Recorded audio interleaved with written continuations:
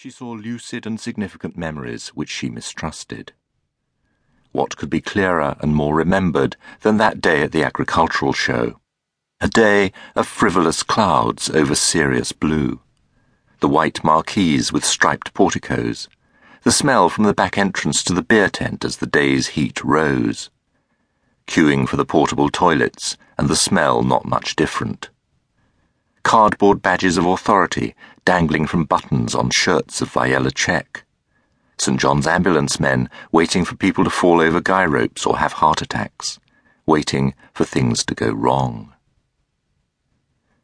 But nothing had gone wrong, not in her memory of that day, and she had kept the book of lists for many decades, knowing most of its strange poetry by heart.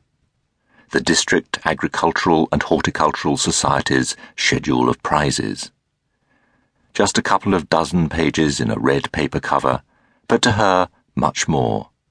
A picture book, though it contained only words, an almanac, an apothecary's herbal, a prompt book of memory. Martha did not understand all the words and very few of the instructions, but there was something about the lists, their calm organization and their completeness, which satisfied her. 3 dahlias decorative over 8 inches in 3 vases, 3 dahlias decorative 6 to 8 inches in 1 vase, 4 dahlias decorative 3 to 6 inches in 1 vase, 5 dahlias miniature ball, 5 dahlias pom-pom under 2 inches diameter, 4 dahlias cactus 4 to 16 inches in 1 vase, 3 dahlias cactus 6 to 8 inches in 1 vase, 3 dahlias cactus over 8 inches in 3 vases. There was the whole world of dahlias accounted for. She was swung up to the sky by her parents' safe hands. She walked between the two of them on duckboards, under canvas, through hot, grassy air, and she read from her booklet with a creator's authority. She felt as if the items laid out before them could not truly exist until she had named them and categorized them. But it was Mr. A. Jones's beans that glowed in her mind like holy relics. They gave out red cards for first prize, blue for second prize, and white for commended. All the red cards on all the beans belonged to Mr. A. Jones. 9 runner beans any variety, 9 climbing beans round, 9 dwarf beans flat, 9 dwarf beans round, 6 broad beans white, 6 broad beans green. For Mr. A. Jones also had a trick with his beans. He laid them out on pieces of black velvet. Mr. A. Jones could make a bean look perfect. Its colour, its proportions, its evenness. And 9 beans that much more beautiful.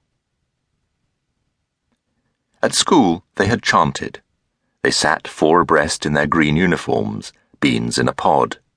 8 legs round, 8 legs short, 8 legs long, 8 legs any variety.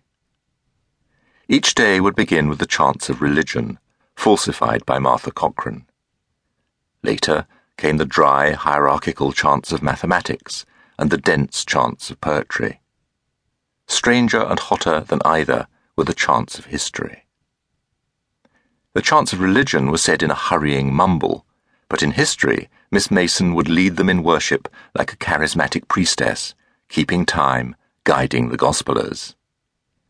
55 BC, clap, clap, Roman invasion. 1066, clap, clap, Battle of Hastings.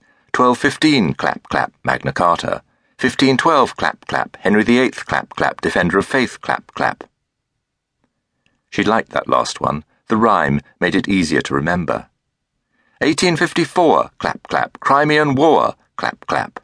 They always said it like that, no matter how many times Miss Mason corrected them. And so the chant proceeded. Miss Mason would lead them down the ages and then return them back to the beginning. Then she would tell them tales of chivalry and glory, plague and famine, tyranny and democracy. Of St. George, who was patron saint of England, Aragon and Portugal, as well as protector of Genoa and Venice. Of Sir Francis Drake and his heroic exploits, of Boadicea and Queen Victoria, of the local squire who went to the Crusades and now lay in stone beside his wife in the village church with his feet on a dog. Jessica James, friend and Christian, sat behind her in history. Jessica James, hypocrite and betrayer, sat in front of her during